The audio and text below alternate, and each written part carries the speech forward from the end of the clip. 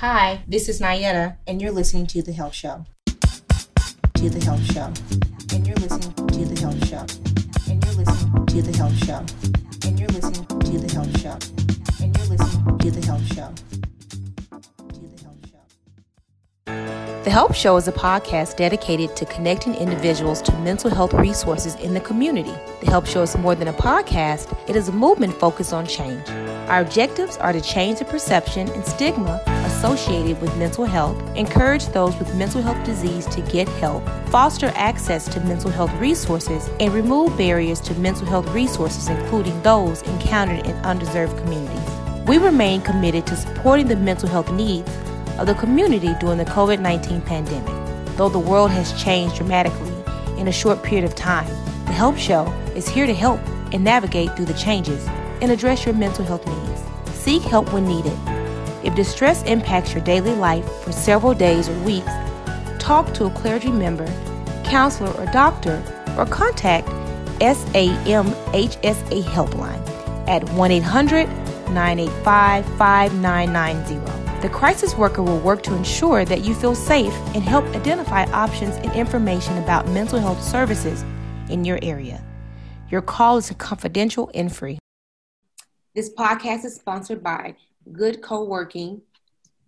Good Co-working is the first solar-powered co-working community in the world, focused on cultivating profitable business that do right by people, plus the planet. And while people keep safe in a beautiful planet-filled wellness center space, get an address for your business, which comes with 2 daytime co-working days per month to get your meeting done, all for the quarterly cost of $150. Good Work have many membership options from frequent flyer to office rental, so let Good Work help you and find just the right space to help you balance your life and work.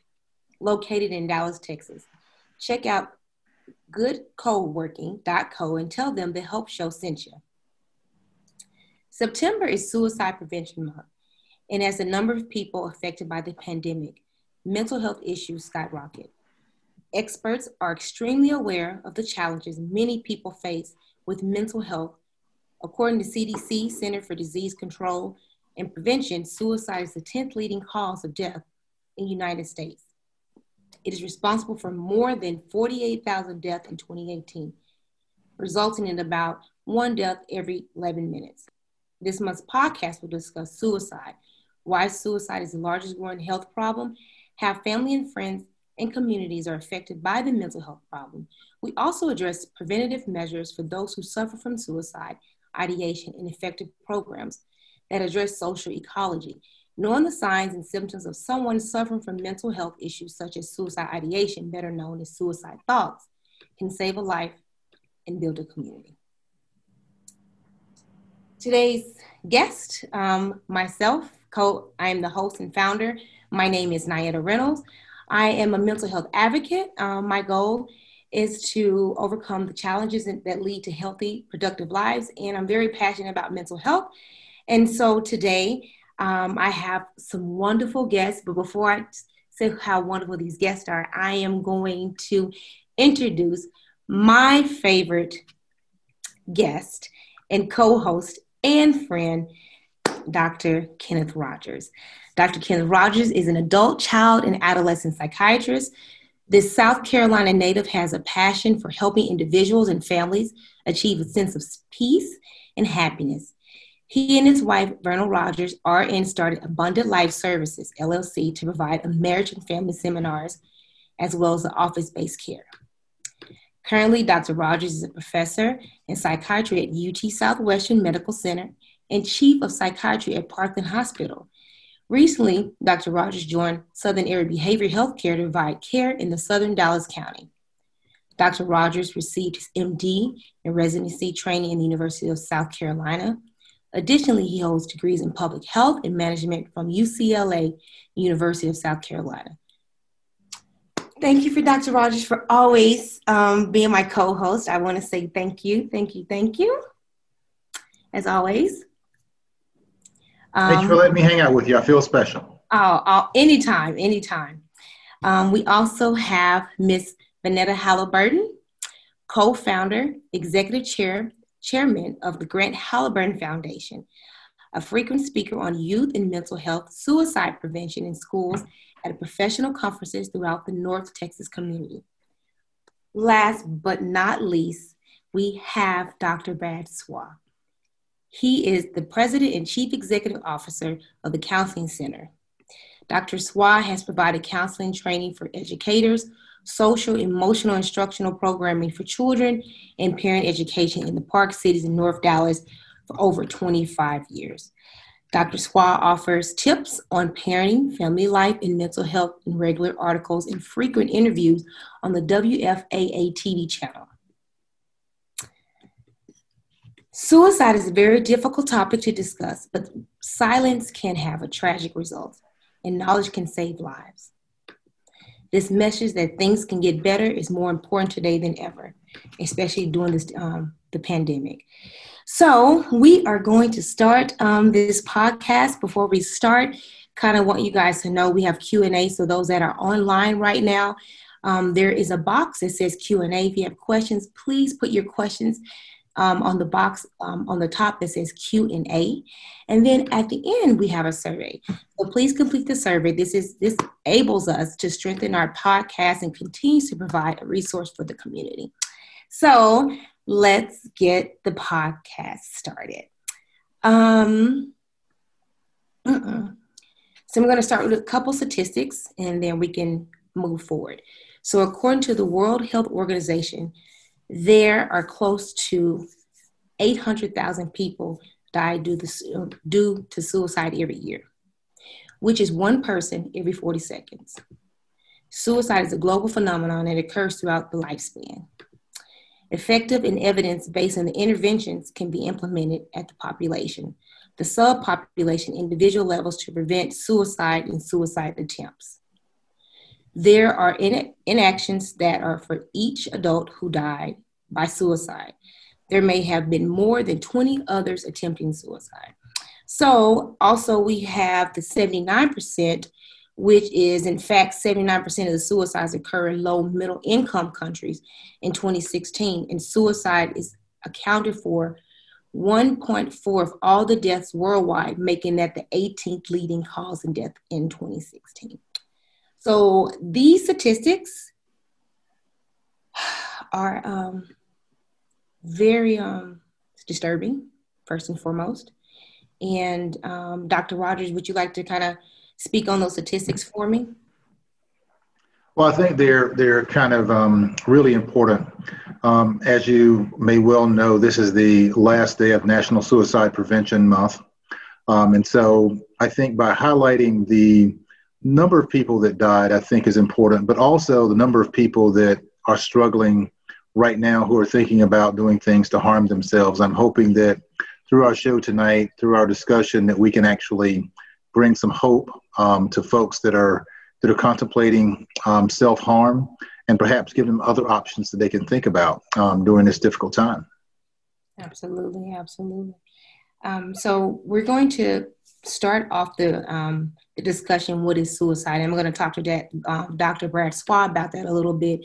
What is suicide and what happens in a person's life before they consider suicide? Well, I think one point that is very important to make, and that is when somebody dies from suicide, they're dying from mental illness or a mental health challenge. Sometimes when we say, when we talk about suicide, we must say that because there's a lot that led up to that, and there's pain, there's hurt that led to that moment. So when we talk about it, we're talking more about the fact that depression is an illness, that depression is not a matter of somebody who didn't have enough faith or somebody who didn't have enough will to feel better or to get better. So that desire to want to end that pain, end that problem, it is a difficult topic to talk about. And I know there are many great groups out there like the Halliburton Foundation. You'll hear from Vanita, who bring up this conversation, and I appreciate you doing this because it's just not true that talking about it might suggest it to somebody. Often, I believe we're afraid to talk about suicide or ask somebody, tell me about your suicidal thoughts. We're afraid we might be giving them the idea. That's just not the case. We've got to talk about it, and that's what we're doing right now. So for everyone that don't know Miss Halliburton, Miss Benita, she has a little bit of her story herself. Her son, Grant, correct? He committed suicide. And so I would like for her to kind of briefly talk about that, and we'll go more into depth about that. And so when we just spoke about what happens in a person's life before they consider suicide, and Grant committed suicide, can we talk a little bit about that, Ms. Benita? Sure. I tell the story of my son Grant almost every time I speak, not because it's a unique story, but because it's becoming all too common. And so, Grant was on the outside, his life looked golden. He was a bolt of energy. I mean, he lit up every room that he entered. He kept us laughing with his antics and wit, and he astonished us with his music and art. He was very talented. When he was 14, he was diagnosed with depression. And despite that, he flourished in high school. And during those years, the next 5 years, our family did all we knew to do to help him battle his depression, including a 30-day stay in a psychiatric hospital where he was additionally diagnosed with bipolar disorder 1 with psychoses, which is a very serious form of that illness. But one day, just 2 weeks out of the hospital, I think the voices in his head just obliterated all rational thought. And it seemed to him that the only way to end his terrible emotional turmoil was to end his life. So at the age of 19, Grant, driven to the edge of despair, jumped to his death from a 10-story building a block from home. And I always say I'll never know what caused him to give up hope so utterly that he thought the only way to end his pain was to end his life. But I do know this: every person who is struggling deserves hope and help, and all of us can learn how to deliver that hope and help to someone who is struggling, whether it's with mental illness or thoughts of suicide or whatever it may be. Absolutely, absolutely. So after, because I want to talk to, with the discussion too, after he committed suicide, he committed suicide, there's grieving. So was there a different, how did you grieve and how did your husband grieve? And then I want to talk to Dr. Rogers and Dr. Brad Swa. Is there a different way that a man and woman, they grieve? Do men grieve differently than women grieve? Mm-hmm. So that's very true in most cases. And in the 15 years since my son died, I have worked with a lot of couples who have experienced the death and often the suicide death of a child. And so many times the grieving is different for each. My husband and I were not together at the time of Grant's death, but I do know that, he grieved in his way and I grieved in mine. And there's no way to describe the grief of losing a child who dies by his own hand. There's just no way to plumb the depths of that. It just pains you to your very core. And some people want to talk about it a lot. Some people need to just, draw in and deal with it privately. But often we see that men will go back to work pretty quickly after the loss of a child to suicide, because that's their way of dealing with it. That's their way of grieving, is to stay busy and do something to keep from going crazy. Often the wife, the mom, doesn't understand that because she can't function. She can not get out of the house. I had that sort of situation where I felt like I couldn't leave the house. I would make plans to do something with somebody, and at the last minute I would say, I can't move. I can't go out with you. So it really is different. And often that causes tension within the relationship because they're on different pages entirely. And it's really hard for, if I'm the wife and I'm grieving and I can't stop crying for days and days at a time, my husband seems to be getting on with his life. Well, that causes a lot of tension sometimes. And I'm sure Dr. Schwal can speak to that more accurately than I can, but it's very true that we all grieve in different ways. Absolutely, absolutely. So, Dr. Rogers, why is that? There's one thing I want to actually talk about a little bit, and it's kind of made me think about some of your statements versus Vanita's. I think the first one is the idea of committing suicide. We often say that in our society, but I think the idea of death by suicide is really a lot more appropriate. As we were talking earlier, I think that when you look at reasons why people die, the act is really the final pathway that often started with many things that happened before that. I'm depressed, I'm despondent, I'm feeling like this will never get better. My pain is so incredibly overwhelming that I can't really deal with it, to the point where I now decide that the only option I really have is to take my life. And the reason why I put that out as important is I think sometimes we burden families with the idea that this person committed an act to get away from something or committed an act against something. But when we think about the pain associated with mental illness in many cases, I think it becomes incredibly important in a healing process to recognize that it's not always what we call committing suicide. For example, if we think about, someone who dies from a heart attack, we frequently don't think about someone committed a heart attack. And so I think having the words there are incredibly important. And the reason I bring that up is because as we're talking about how men and women may grieve or think about things differently, oftentimes one of the things I've talked to a lot of mothers about especially is this guilt related to why did this event happen? Why couldn't I stop it? Why couldn't I do something different? Versus fathers oftentimes who look like they're getting along fairly well, but maybe struggling in very, very, very, very different ways. Okay. Dr. Swap?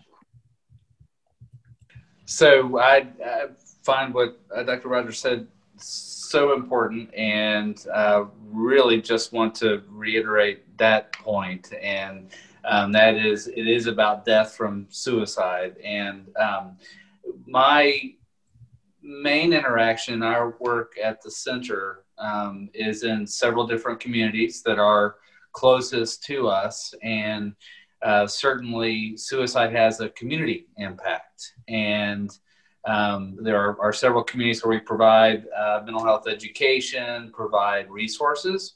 Mm-hmm. And so at the center, we think about the family, the survivors, and we also think about healing within the community. The experience of teachers who were involved in the youth's life, other people in the school, and then certainly students. So one thing I'd like to point out is that importance of supporting the entire community, supporting those loved ones of the one who died from suicide, and then also turning that into advocacy and education. So everybody, I believe, as we've been saying, does grieve differently. There can be certain patterns, certainly, but I did want to bring up that importance of also addressing the communities that are involved. Absolutely, absolutely. So how do you respond to a loved one who admits he or she feels frustrated, down, sad, or unhappy? And how do you support them with unknowingly dismissing them or shaming them, Dr. Swap? So I want to start, but I believe for these questions, where obviously I know you have this intent, need to hear from each of the others too, just because there is so much wisdom represented. And that would be remembering that we need to ask if someone is okay. We need to ask the question. If we notice they're not okay, we need to ask it, remembering that bringing up, what have you thought about suicide is very important. That doesn't give them the idea. Even asking questions about intent and method and when. There's nothing wrong with asking questions. There is nothing going to be wrong with asking questions. So the idea is to bring it out in the open and then to move to the next thing, to keep that person. It's an intervention. It's creating a barrier as much as possible, and then pushing back to the next thing, the next opportunity for help, or to have an objective. So those are my initial thoughts, but I want to stop there to hear from you. So the question I want to talk to Vanetta about Grant and what happened. Could you see some different signs that what Grant was going through? Did he ever say, "Mom, I'm feeling this way. I feel like harming myself"? Is there anything that you could think of now, with Grant? Well, obviously he was struggling with psychological pain, having been in the hospital for 30 days to try to battle that. Yes, he did. But you know what? The most important two things. One is, in the 5.5 years that our family was trying to get Grant all the help that he needed to manage his depression and ultimately his bipolar disorder, not one provider, and not even the hospital, after 30 days in a psychiatric hospital, ever told us there was such a thing as warning signs of suicide.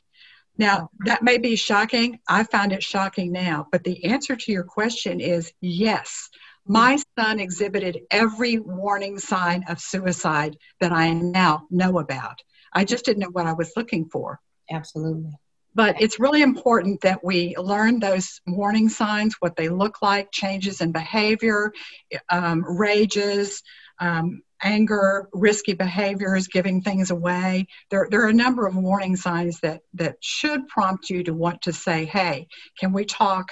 I see you really withdrawing and isolating. I see a lot of changes in you, and I just want to know, what's going on with you? How are you feeling?" And you have to get to that question, as Dr. Schwal said, you have to get to that question that's really hard to look another human being in the eye and say, "Have you felt so bad that you've been thinking about taking your life?" That's really hard to ask someone you love. But if you don't ask that question, you will not know the answer, and you need to know. A person who is burdened with thoughts of wanting to leave this earth is reluctant to talk about it. But if someone opens that door, they usually feel a great sense of relief that they can get that off their chest and say, "Yes, I have been thinking about taking my own life." And that opens the door for you to get that person help. It's really important to get them immediate help, not to say, "Well, let's keep an eye on this and let's see if you feel better and I'll check back in with you." A person who is suicidal can act on those feelings in a split second, and there are actions you want to take to do that, to do something about that immediately. Okay. So a question I have I know that suicide is preventable, but how? This is questions for Dr. Rogers. So is suicide preventable? And if so, how can you prevent suicide? And what process would a person go through to prevent suicide, Dr. Rogers? You're on mute. Yeah, I'm going to, rather than answer that question, can I just ask Vanetta a few questions? Oh, okay. Would that be okay with you? Absolutely. And I'm wondering, you said that the hospital didn't give you any sense of the warning signs and what to look for. Are there things that you feel like could have been done differently from a healthcare provider standpoint that would have made you and would have put you and your family in a different space during that time? And what do you think some of those things might have been as you were able to look back on it now? Yes, I do. And I want to say, although I won't say the name of this hospital, I want to say it's one of the finest and remains one of the finest in North Texas and in our city. So when I look back and through a lens of what I know now, it's very surprising to me. The discharge papers that we got in the discharge meeting on the 30th day simply said, be sure that he takes his medication, gets plenty of rest, and keeps to a schedule because that's good for bipolar disorder. I saw things in the hospital that were confusing to me, and I would report it to the psychiatrist and to the nurse. For example, there was a period of time where he stopped bathing and stopped changing clothes from day to day. which was very odd for him, very out of character for my son. I mentioned it to them separately, and both the psychiatrist and the nurse said, that's nothing to worry about, don't worry about it. We'll speak to him about it. Well, that's a classic warning sign that someone is giving up on things. I mean, personal hygiene just doesn't matter, and it's one of the warning signs.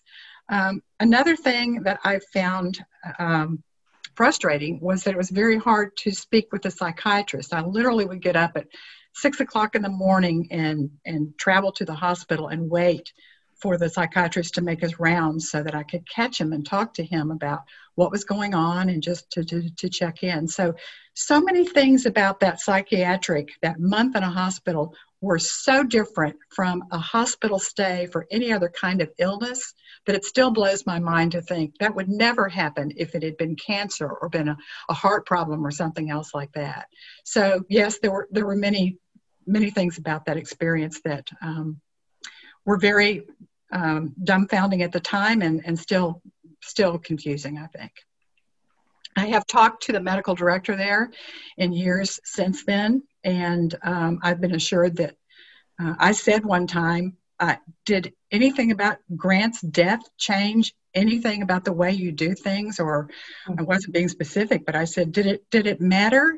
And the director said, we have made complete changes in a lot of the policies that we have now.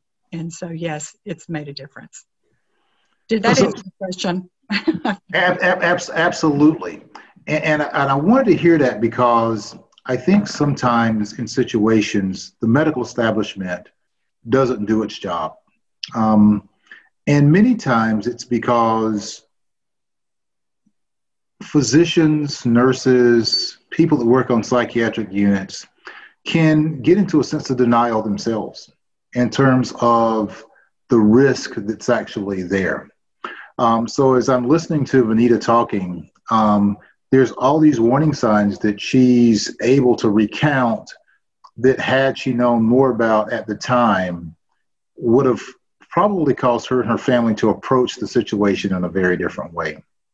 And so one of the things that I've encouraged families to do, and as one who's worked with lots of medical students and trainees over time, really encourage them to do, is the first place you really have to go is understanding the family and making sure that you're able to put a young person, or in some cases an older person, into a context to know what those risks are, to really understand how do family members respond to each other, and is this response that you're seeing different than what you would have seen in the past? If you find an individual who's starting to give away things and it's their prized possession, then something says, okay, maybe there's a different situation. Maybe there's something going on here that we may want to look into. Those changes in behavior and all those kinds of things, I think, are warning signs that we really have to work with families and make sure that they understand the risk that's there so that they can work accordingly. And I think, like many other disorders, sometimes as healthcare professionals, we don't always do a great job of even recognizing it ourselves. Absolutely. My son kept a journal. He was really big on writing. And one day when I visited him in the hospital, he said, "Mom, how far is our house from here?" And I said, "I don't know, maybe 30 miles. And after he died, I saw that on one page of his journal that he kept in the hospital, which he left open on his bedside table, he had written, "I have found my portal for leaving this earth. It is 30 miles from this hospital room." So all the signs were there. When you know what the warning signs are, and we talk about those, if you see 2 or 3 or 4, you can start to talk more with the person and notice more. You may see more and more of those warning signs. They're so vivid, but not if you don't know what you're looking at. Absolutely. Absolutely. That is so true. It's so important to talk about it. It's so important to educate yourself about mental health and suicide. And myself and Vanita were talking about it before the show actually started, how my friend, when he committed suicide, he had all the signs. He had every sign of a person that was suicidal, that had suicide ideation, but I didn't know. And that around that time I had a bachelor, so I wasn't I was, you know, educated, but not educated in mental health. And it's so important to just be aware, to be cognizant, to, you know, I always say you don't know what you don't know. And that is the worst feeling, because going back to preventative measures, what could have been done if I would have known, you know? So, Dr. Rogers, what are some preventive measures for suicide? Well, again, recognizing the signs, and Vanita's talked a lot about those signs and what they are. But I think that one of the things that she said earlier really jumped out at me, and that's the willingness to actually have the conversation with the person. As human beings, we're afraid to have conversations where we don't want to know the answer. And to be willing to ask the question, are you thinking about harming yourself right now? We have to be comfortable with the answer of yes, and knowing what to actually do about it. And so, again, changes in behavior, sleep issues that become more erratic, behaviors that become more erratic, beginning to give things away, beginning to talk more thoughts about death. Looking at journaling, looking at drawings that people are doing. Are you starting to see more of those things that are becoming darker over time? Musical changes. Is music starting to become darker in terms of what folks are listening to? It's actually relatively rare that you see someone die by suicide where you haven't actually seen those changes or some changes beginning to occur. It usually doesn't occur in a vacuum. And again, like Vanita was saying earlier, it's really about being able to notice those changes, which are going to be very individual. But also there's some constants that are always there, which we've talked about. Absolutely. Have to take a breather. You know, this is no matter how much education I have, like this month is a very special month for me, and I'm good, but let me just take a couple breaths. Okay. So the thing is that the next question I want to ask, how do we educate the community? We're all advocates, of course, but how do we really educate our communities about suicide? And if and not only be that one person advocating, and only be that one person talking to a person. Like, how do we collectively educate our communities? I know the Halliburton Foundation is such a great resource. I'll start by sharing our the center's little niche. So the Center for Integrative Counseling, we have around 40 therapists and psychologists. And when people come to us for counseling, and we see children, teens, and adults, they've already identified that there is an issue, a concern in their lives. With youth that we see who have suicidal ideation, then the goal is to equip the young person with skills, provide the counseling that is appropriate to counter that depression, to fight that depression, not only to focus on reducing symptoms, but also increasing habits that promote well-being. And then, as Dr. Rogers said earlier, really supporting the family and the entire family system around that young person. Again, in therapy, so important that we ask the question, and we not be afraid to ask the question. So I think we have a responsibility, as Vanita is saying, to make sure that we're not ignoring it, and that, as Dr. Rogers said, we're not afraid to ask the question or are in denial ourselves. Another part of our model is that we have offices all across communities. So we're from McKinney to Waco and Rockwall to Arlington. We have offices in churches as well as in doctors' offices.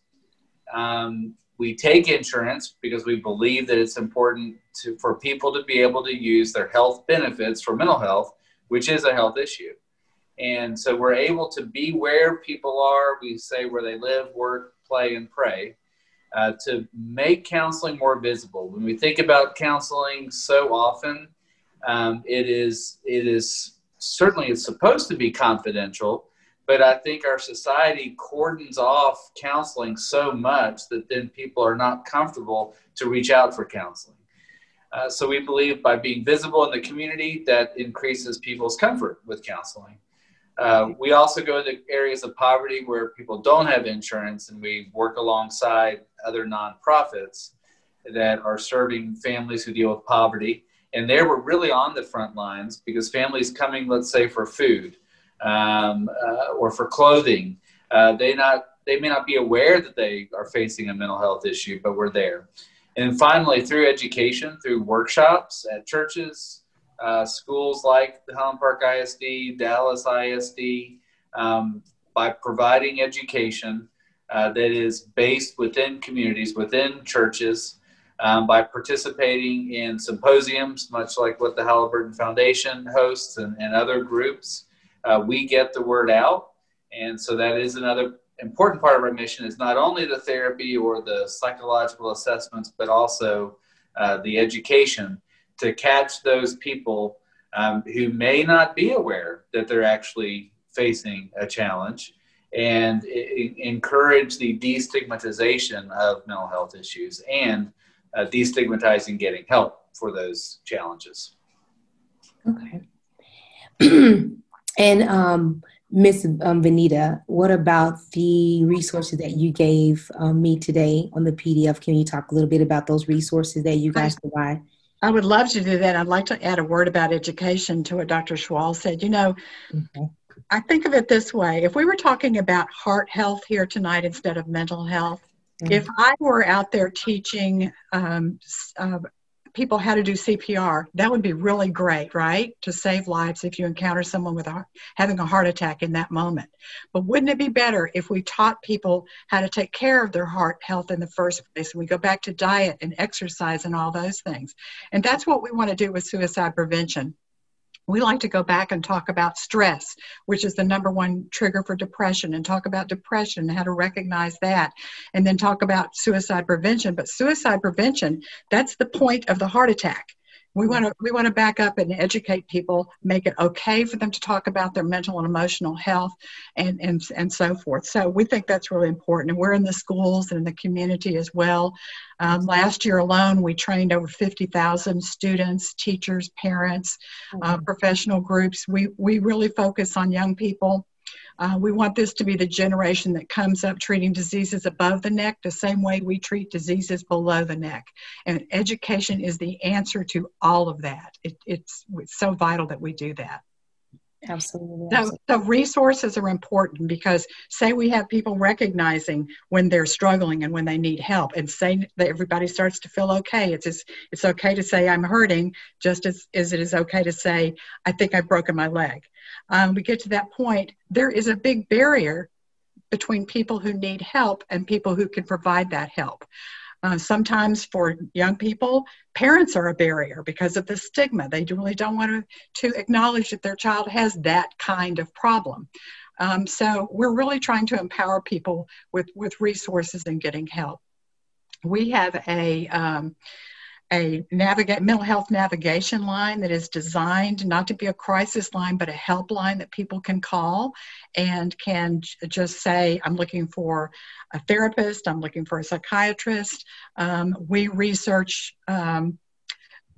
local providers across North Texas for them that fit their ability to pay, their location, the issue, the age, all those things. And then we get back to them with some options just to help them make informed decisions about their care. We also have a website called herefortexas.com, and it has over 900 North Texas mental health providers in it. And you can go there and search by any kind of filters, same filters, your location, the issue you're looking for, the age, your ability to pay, the language that you need spoken, and it will pull out of that 900 database of 900 providers the ones that fit your criteria. And again, this is to help people, get over that barrier of just not knowing who to call or who to ask.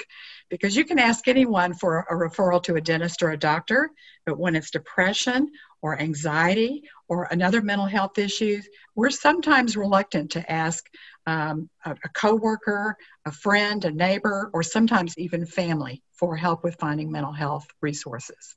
Absolutely, absolutely. Dr. Rogers? I absolutely agree. I think the other thing to keep in mind is as you're looking for resources, I've always encouraged people, if you go to the first therapist and you find that life is not clicking, to feel comfortable trying somebody different, because every therapist is not meant for every person. There are some people that I work extremely well with and we get along fantastically. There are other people who feel like this guy may be too laid back and may not be assertive enough for me. So we're all human beings. Our personalities are all in that mix. Most good therapists can change up things based on the person sitting in front of them. But ultimately, at the end of the day, there may be times when there's not a good mix. And so I always encourage people to try to look at the resources that are available. But then if it's not working, also to look beyond that. The other thing that I think is important is, again, to encourage families to work together. Oftentimes we think of ourselves as lone wolves, and we actually approach things that way. But one of the things I've always tried to do as a therapist is really try to get at least one other family member involved at some point in time, because that actually gives people a buffer when they may not be willing to come and see me. As symptoms get worse, as people may become more depressed or more anxious, one of the things they may not want to do is to come in an office and talk about their fears and depression and anxiety. But if there's another person there that's encouraged them, that we've helped to kind of train up a little bit to recognize some of the signs, and also to be, I think of them as an assistant therapist. Oftentimes we can get people across a lot of those hurdles. Absolutely, absolutely. We're going to take a quick break, but I would like to take a moment and thank everyone in our listening audience for listening today. We'd also like to remind everyone that we are a nonprofit organization operating entirely off of our generous support for our donors. If you'd like to give to our organization, we appreciate you. You can send your donation via Cash App, # The Help Show, or on our website at www.thehelpshow.org. There's no donation too small. Every dollar given will strengthen our efforts. If you'd like to donate $1,500 or more and become a VIP sponsor, then we have some additional packages listed on our website. And you can visit us at www.thehelpshow.org for more details. So back to the resources. So what you see on the slideshow that we have Child Help Hotline. Ms. Vanita talked about the National Suicide Lifeline number, which is 1-800-273-TALK. She spoke about the Mental Health Navigate line, which is 972-525-8181. And then she talked about the herefortexas.com. I checked all those out. Really great resources. Thank you so much, Ms. Vanita. Also, we want to talk about the individual experiencing stress and anxiety due to the pandemic. So I also have some other information, some websites for the LGBTQ community. It's called the Trayvor Project. It's a national mental health resource. And I said about the crisis line, and then text start at 678-678. And so we're going to roll down to another conversation. We're almost done with this segment with suicide prevention. The question I have for everyone, let's revisit some of these resources. So the resource that we're revisiting, has everyone, of course, Ms. Halliburton, you have visited your resources, but has everyone visited these resources, the Center Counseling, which is Dr. Bradshaw, but the Child Help Hotline, Crisis Text Line, and the Anxiety Depression Association of America? I'm just curious. Yes? Are you You're asking the panelists? Yeah, I'm asking the panel. Yeah, I'm really curious because sometimes we say, "Oh, go check this resource out," but we don't really check out the resource ourselves. So that's a question I was curious about. Well, I can say I'm most familiar with the Halliburton Foundation Here for Texas, and of course our own center website. But do know that those other helplines are so key. But Here for Texas is a key one. So I'm saying I've got familiarity with those, but perhaps not all the others. Okay. That's great. Yeah. Sometimes we're so busy doing our work, we don't have time to check them all out. I did something recently, though. The crisis text line is a national crisis line, but it's texting. Yeah. And I think this is a wonderful new resource because the generation that's coming up now, most of them prefer texting to talking. Yeah. So I tried this out. I texted them, and I texted that I'm not suicidal. I just want to see how this line works. And my experience, I'm so glad I did. I could not believe how conversational, how warm, how gracious, and how fast they were. It felt just like talking to a person. So I was really impressed with the crisis text line. And I know the National Suicide Prevention Lifeline does a great job too. And then as well, the NAMI helpline is a really good one too. It's like our helpline. It operates Monday through Friday from 10 a.m. to 6 p.m. because people aren't always in crisis. Sometimes they just need some direction, some help, somewhere knowing where to start to find resources and things like that. So all of these resources here play a different role in helping people, I think. I'm really glad that because what I do, in order for me to give the correct resource, or if I'm talking to someone, how I can feel it can be compatible with what they're looking for, I actually go check out the resources myself. So that's why I was just really curious. That just kind of popped up, but I had to know. Thank you, Benita. Thank you so much. So we're getting ready to end the session, but before we end the session, which is very, very important. So if I feel like I wanted to end my life, how do I ask for help? I need some help. I need some help. Dr. Rogers, help me. What do I do? So repeat that question again. If I feel like I may want to end my life, how do I ask for help without judgment? That is a very good question, but I think also a very difficult question. Okay. Because I think there are a number of factors. And those number of factors have to do with, one, the personality of the person that's asking for help and the personality of those who are around. What I frequently found is that as people become more depressed or more manic or more anxious, they also become more withdrawn from other people. And as those symptoms go on for longer periods of time, the people in your immediate circle begin to dwindle or become more distant themselves. And so reaching out for help often becomes more challenging even at the time when you actually need the help. And so one of the things that I like to do when I'm working with people, especially very early in the process, is to think about how can you continue to develop relationships? How can you strengthen relationships? Because relationships are very protective in lots of different ways.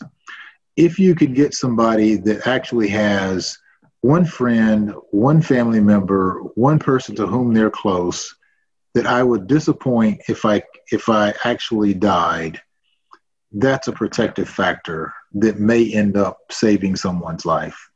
And so I think in just encouraging people to reach out, even when you're not hurting. We're in a society where we were talking about the text line earlier. I think there are alternate ways of, having relationships, sometimes talking, sometimes texting, sometimes, other electronic means, but whatever it is that I think one uses for communication, that's kind of my number one thing I always try to push. Okay. I like that. Is any something that Kevin Hines said recently really struck me. Kevin Hines, if you don't know him, is a survivor of a suicidal jump off the Golden Gate Bridge, and now he's an avid suicide advocate. But he recently said, we tell people who are struggling, we tell them all the time to reach out for help. And what we don't understand is if they're at that low point of thinking of taking their own life, they can't reach out. We have to reach in. And so this is why it's so important for us to watch for those signs, to start those conversations, to ask that hard question. Are you in so much pain that you've thought of ending your life? They may not be capable of reaching out at the point that they are. Okay, I like that. We are, Dr. Swa? Well, I'm going to say I would like to concur with what Vanita said. We must be in tune. We must watch for the warning signs, not be afraid to talk about suicide, be proactive. So that to me is what is key, and keep the conversation going just like you're doing. And I so appreciate your work, and we need more people like you. Thank you so much. We do have a Q&A question from someone. They wanted to know, what do you do if you ask someone if they're okay and they say yes, and when you know that they are not okay? Where do you go from there? Well, I always say take that as if you wouldn't be asking that question if you didn't think that they were not okay. So I think of, are you okay, as kind of a warm-up question, just to say, I want to check in on you. Mm-hmm. And I say, when we're talking to teenagers, expect them to say, I'm fine, leave me alone. That's just your warm-up act. But be prepared to be specific and say, well, I've noticed lately that you're isolating a lot, and you haven't hung out with your friends that you usually go out with on Friday night. Be a little specific without judgment, just to put those out there. So I wonder, what's going on? There must be something going on. And I just say tread gingerly into that conversation. But I think if you persist very gently, if someone's hurting, you can probably draw that out. Okay. I'm not the psychiatrist or the therapist in the room here, though, so I defer to the gentleman. But you're very, very good at it. I think you're really good too. Honestly, I think you did a great job. But I think that raises a really good point. It's really more of an open-ended question. I rarely ask someone, are you okay? Because are you okay really implies a degree of judgment. It's probably easier to ask a question, so how's it going? How's life treating you? What's happening? I noticed you've been looking a little down recently. Has anything changed? How's work? How's school? And I think coming to it from a very tangential direction oftentimes doesn't put people on guard as much as, are you okay? Because are you okay requires me to either say yes or no. Absolutely. And if I say, no, I'm not okay, that has a lot of implications for me.